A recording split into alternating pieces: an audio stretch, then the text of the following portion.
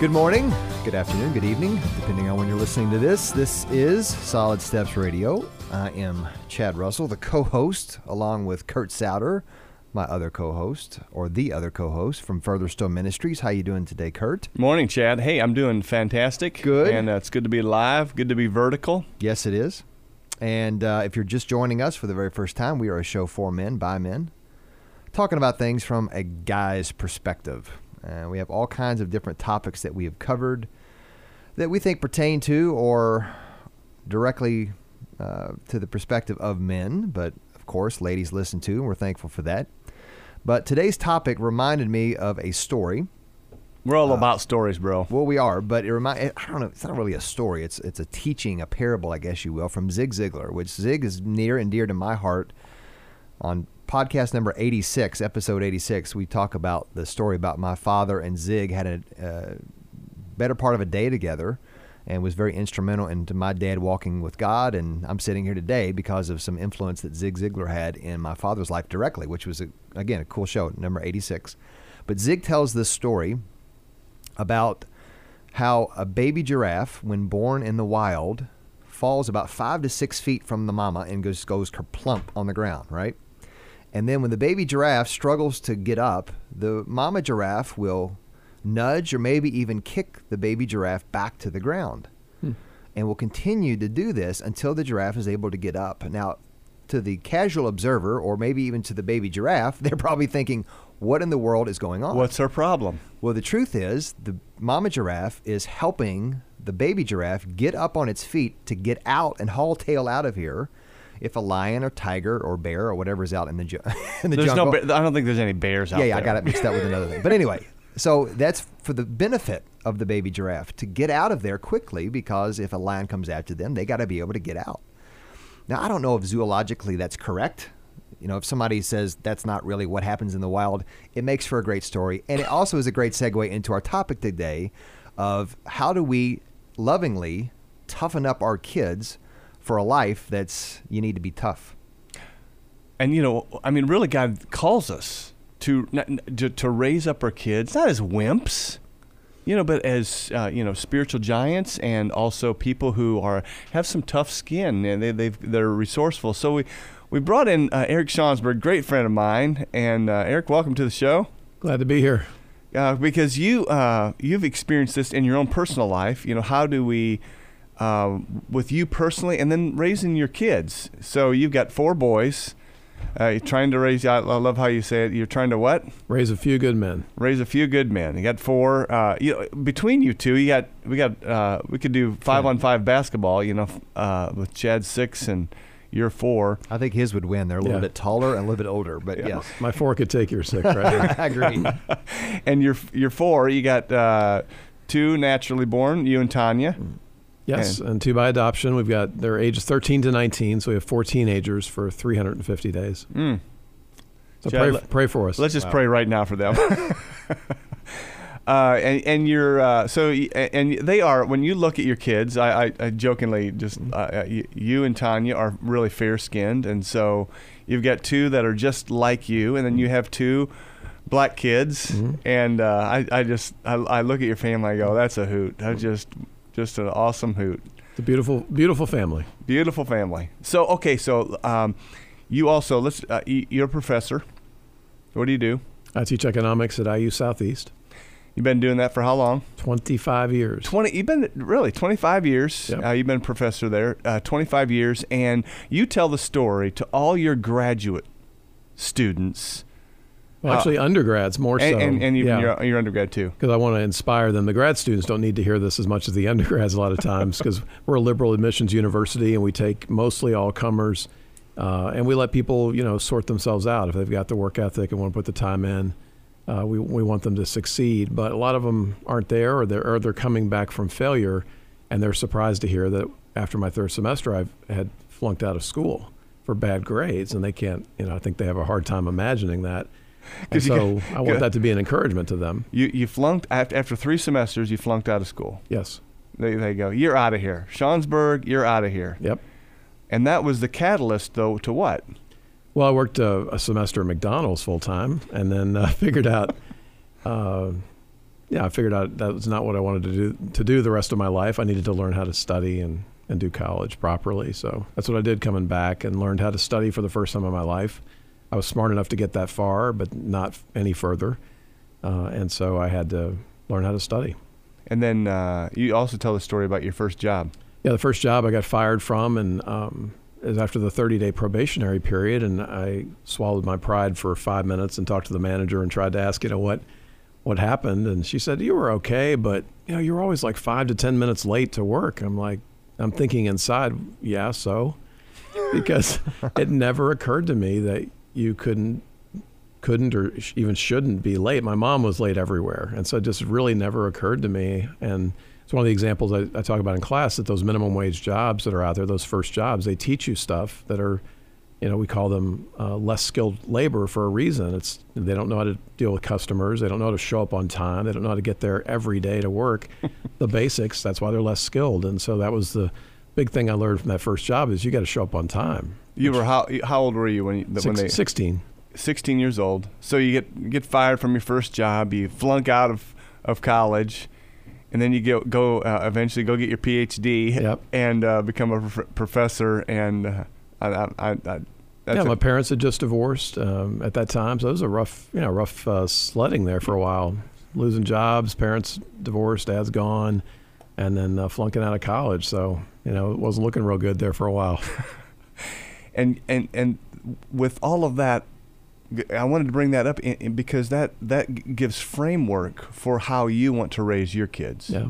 I think another part of it, I graduated from high school just after I turned 16. And so I was not only a nerd, but I was a young nerd. And so I didn't have a lot of friends in high school. And so that toughens you up too, is that, I think you see a lot of our kids, we worry about peer pressure, and you worry about how people are going to respond to that. And I really didn't have a lot of peers. And so, there's different ways to go with that. But, thankfully, I went on the side of being comfortable with just a few friends and got through high school. But I think that was another thing that was toughening me up for the long run. So when you got kicked out of college, and you flunked out, you worked for a semester or a whole year? Oh, semester full time, because I was out for a semester. You're out for a semester, and then you go, I have got to get my act together here. Right. What else is going on in your head? Probably not much. A lot of video games, that kind of stuff. I mean, the typical teenage stuff. I mean, I was active in church and working. At that point, I was having to work my way through school because my parents had divorced. They had little or no net wealth or worth, and so I was staying at home, but I had to pay my way through school at that point. And so, it was.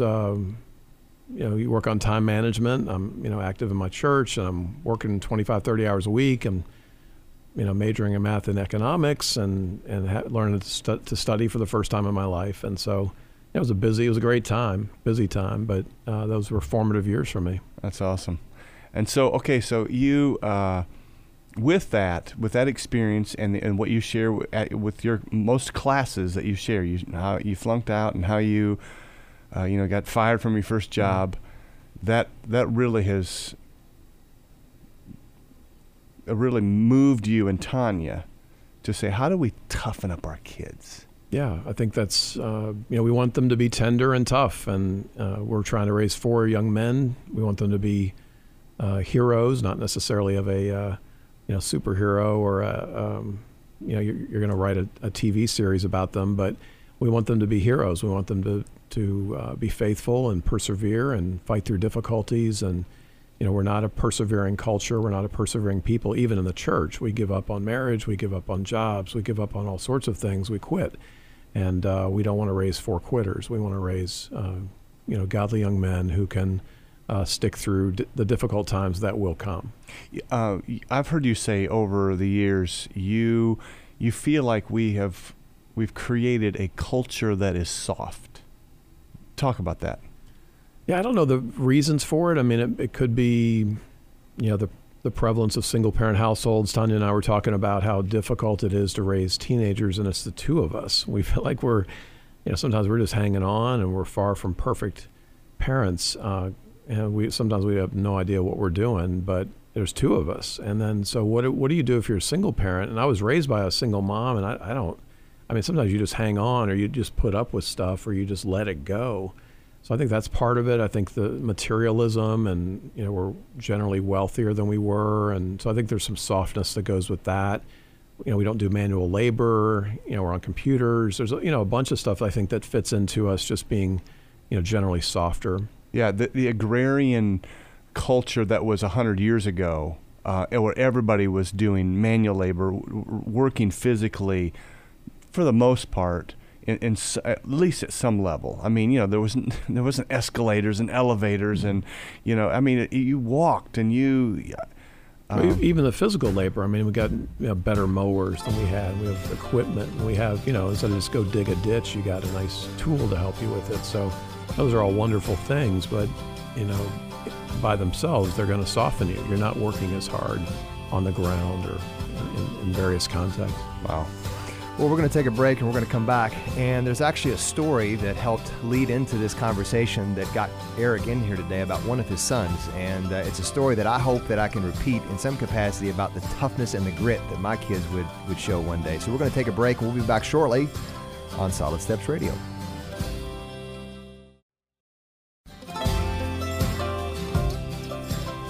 Welcome back to our second segment of Solid Steps Radio. I'm Chad Russell. That's Kurt Souter of Further Still Ministries, and we are with Eric Schonsberg today, talking about how to develop tough kids, also tender and tough kids. How do you do that in a loving way? You can be harsh to your kids, and they may end up being tough, but how do you do it in a way that will help them to be tender and tough? And if you've got some carpet around your house that's looking pretty tough, you need to go to Carol Rogers, Carpet One. They can take care of that and all your flooring needs, as well as L&N Credit Union and Bright Star Home Care if you know anyone who needs to make the transition from living on their own to living with support, and they want to stay in their homes and not have to go into a nursing home or assisted facility. Bright Star helps you do that. So, Chad, I think there's a verse that really just kind of overflows, that gives us the theme. It's what Paul wrote to Timothy. He said, Timothy, don't let anyone look down on you because you are young. Timothy was a young church leader.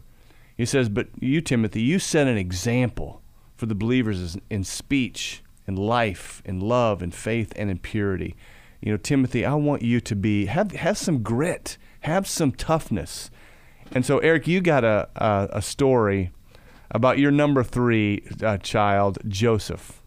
Talk to us about Joseph. Yeah, so Joseph, I think, has been gifted with a pretty good mix of tough and tender already. I mean, I think one interesting question is that our kids are given certain things by God, and then what do we do with that? Do we build their gifts? If they have weaknesses, how much do we, encourage them to avoid those things, or do we strengthen them? If a kid's an introvert, you don't want them to stay that way. You want them to at least become comfortable with people, for example. But Joseph is tough and tender, I think, to some extent naturally. The tender part, he's always loved to be held, and loves having his hair played with. Even as a little kid. Like Brennan, our number 2, I mean, he would not go to sleep unless you put him down. He did not want to be held. But Joseph just loved being held, loved being cuddled and wrestled with, and he's loved that more than any of our kids, and just cuddled more than any of our kids. But then we got him into wrestling, and when he was, I think, first, second grade, did that for 6 years, and that's a tough sport. I mean, it's rugged. I remember going to some tournaments, and you'd see women wearing T-shirts saying, "You can't hurt me because I've seen my boy wrestle," because it's just, man, it's rough. And he has this crazy hair, and he put his headgear on. The hair's poking everywhere, and they nicknamed him the Animal because he was just this, just ferocious out there. And so he always struck me as this very interesting combination of tender. He'd cuddle with you, but you get him on the mat, and he's a tough son of a gun, and hair's flying everywhere, and wrestle you to death. So, but there was a key story in 6th grade. He also runs track. He's very fast, and for the deanery team, he was running the 100 and the 200 meter dash, and then the relays. And this was in 6th grade. He, I think, a couple weeks in, he started complaining about his knee hurting. We're like, okay, and push through it. And then he complained more. And maybe he sat out a meet or something, but we took him to the doctor, and this was the week of the finals, the final meet that counts for everything when they award everyone. And the doctor tells us he's got a benign tumor. I think it was behind his kneecap or something. We're like, whoa, okay. and this was after Brennan had his tumor, which is a different story that was much more serious. But we're like, okay, what, and of course the doctor's very conservative, just lay in a hammock for 4 weeks or something. We're like, okay. And I'm thinking, man, we got the finals coming up, so what do we do? He's going to run the 100. He's going to run the 100 to 200. He's going to win, or we want him to win. And he's favored to win all these things. He's favored to win the 100, the 200. He's favored to lead. He should be leading his team to victory. And so it's about him. It's about the team. It's about all kinds of stuff. And the doctor, of course, is saying don't do anything, but the doctor always says that. So and then we asked, well, will it cause any damage? And they're like, no, it won't really. We don't think it'll damage anything. So I'm thinking, well, what do we do? Well, at the same time in the NBA playoffs, if you're an NBA fan, this was the same time frame where Kelly Olynyk had ripped Kevin Love's shoulders out of its socket. And sidelined him for the entire series. It was a very controversial play. They were accusing Olynyk of being playing dirty, but it knocked him out of the playoffs, Kevin Love. And then in the same time frame, Chris Paul was playing for the Clippers and had pulled his hamstring, and he was trying to gut through it. I think he missed Game 6. I forget the details, but he kind of bumped around and missed Game 6. But he comes back for Game 7, and he missed like a quarter of it, but he gets in there and he fights his way through it, and he actually hits the game-winning shot in Game 7 to knock out the Spurs. And so those two things are going on with Joseph's injury. And I sat him down and said, Joseph, look, I don't know how badly you're hurt. I know what the doctors told me. I can't tell you if you're Kevin Love and you shouldn't be running, your shoulders out of its socket in essence, or are you Chris Paul? Is your injury where you've got a hamstring and you just should get in there and do the best you can? It's up to you. I can't tell you what to do. I can't tell you to run in pain. What do you want to do? And he thinks about it, and I'd like to say we prayed about it. I hope we did. It's been 2.5 years now. But bottom line is he said, look, I'm going to run the 100-meter and the 100-meter relay, and I'm not going to run the 200-meter because making the turn on the 200-meter is just really, really painful. So I'm not going to run the 200 meters, but I will run the 100-meter. He gets out there on that Sunday in the finals. He wins the 100-meter dash. He leads the team to the victory in the relay. We go see the doctor the next week, the specialist, and the doctor says, well, it's not a benign tumor. I don't know what they were reading. He has a fractured kneecap. We're like, whoa, okay. And of course, to his brothers, this was like the coolest news ever. He's like, you won the race on a broken knee, and we were like celebrating this. And, if we'd known it was fractured, we wouldn't have run him. But we didn't know, the first set of doctors told us it was this other thing that wouldn't, cause more damage. So we get him out there. We encourage him to run. I wasn't going to lord it over him. Hey, you got to get out there, son, and battle through anything. We gave him choice. We let him take ownership of the decision, and ultimately decided, hey, I'm going to run these 2 races for me and the team. He was successful, and then we find out it's his fractured knee, and dude's winning races on a broken knee. I mean, it's a pretty cool story. And so, yeah. When you told me that story, I was like, wow, how do we take that story, that illustration, and use it in all of our parenting? Because there's several things that you did that you gave him ownership, and he had to choose. I mean, it was his choice. You couldn't determine how much pain he's in. I mean, he's got pain, but how much? Is it the Kevin Love or is it the Chris Paul? And, but I loved how he just gritted it through. And I think we've lost a lot of our grit in our culture today. And you want to comment on that? Well, I just think we see it in marriage. We see people giving up all the time. We see people not persevering, being faithful until they get married. They go for the instant gratification, and then once they are married, they get out of stuff.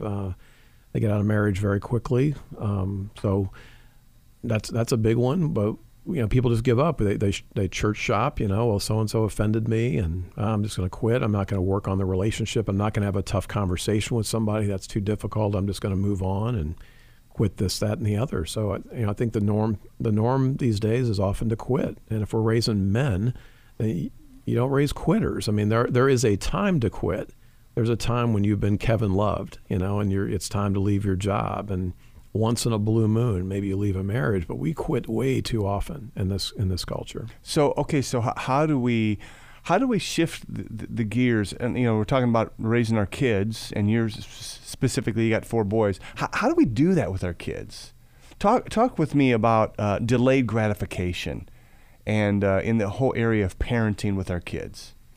I think that helps. I mean, if you're into immediate gratification, then you're going to be much more likely to quit one thing to move to another. I think one thing we've decided to do also is that if our kids sign up for something, let's say a soccer season, then we're not going to let them quit halfway through. No, you made a commitment. Yeah, but the coach is a jerk, and my teammates, they never give me the ball, and what do you do? Okay, you're right. Let's quit. That's what we do sometimes, and we've made it clear to them. Look, we'll support you in whatever you do, but if we sign up for this, we're in. Unless it goes really crazy sideways, and I don't know if we've even had that conversation with them, but at least Tanya and I have thought, well, if it went really crazy and the guy was a creep or something, yeah, sure, we would quit, but it's got to go way off the reservation for us to quit, and we tell the kids that it's not an option to quit. Talk with us a little bit about technology, video games, TV, how all that can really lead to, instead of delayed gratification, it leads to a greater, more self-absorption, and we lose the grit. Again, we're just sitting there, kind of a bump on a log, and we're missing some opportunities that really could help our kids develop grit. Well, we've got a long way to go on that still as parents. We don't feel like we've reached a good place there in any case, and it seems like we get it and then it slips back, or we get it and then they're on a 2-week semester break, and then and then they get busy and then they're not on the computers and stuff. And it depends on the kid. I mean, our number 4 kid, Daniel, he hardly plays at all. There's not much attraction. He's always outside on his bike or trying to sell you something. So he isn't that interested in that stuff, but I think it depends on the kid. I think, again, you're back to, it's not that video games are a problem or evil, but there needs to be some balance there. And, good people are going to disagree on what that ought to be. Yeah, it's a balance. We need to take a break, but we are going to continue to talk about how do we help our kids do hard things, do the tough stuff, so that we develop grit and a toughness, and yet still have a tender heart. So we're going to take a break, and we'll be back shortly on Solid Steps Radio.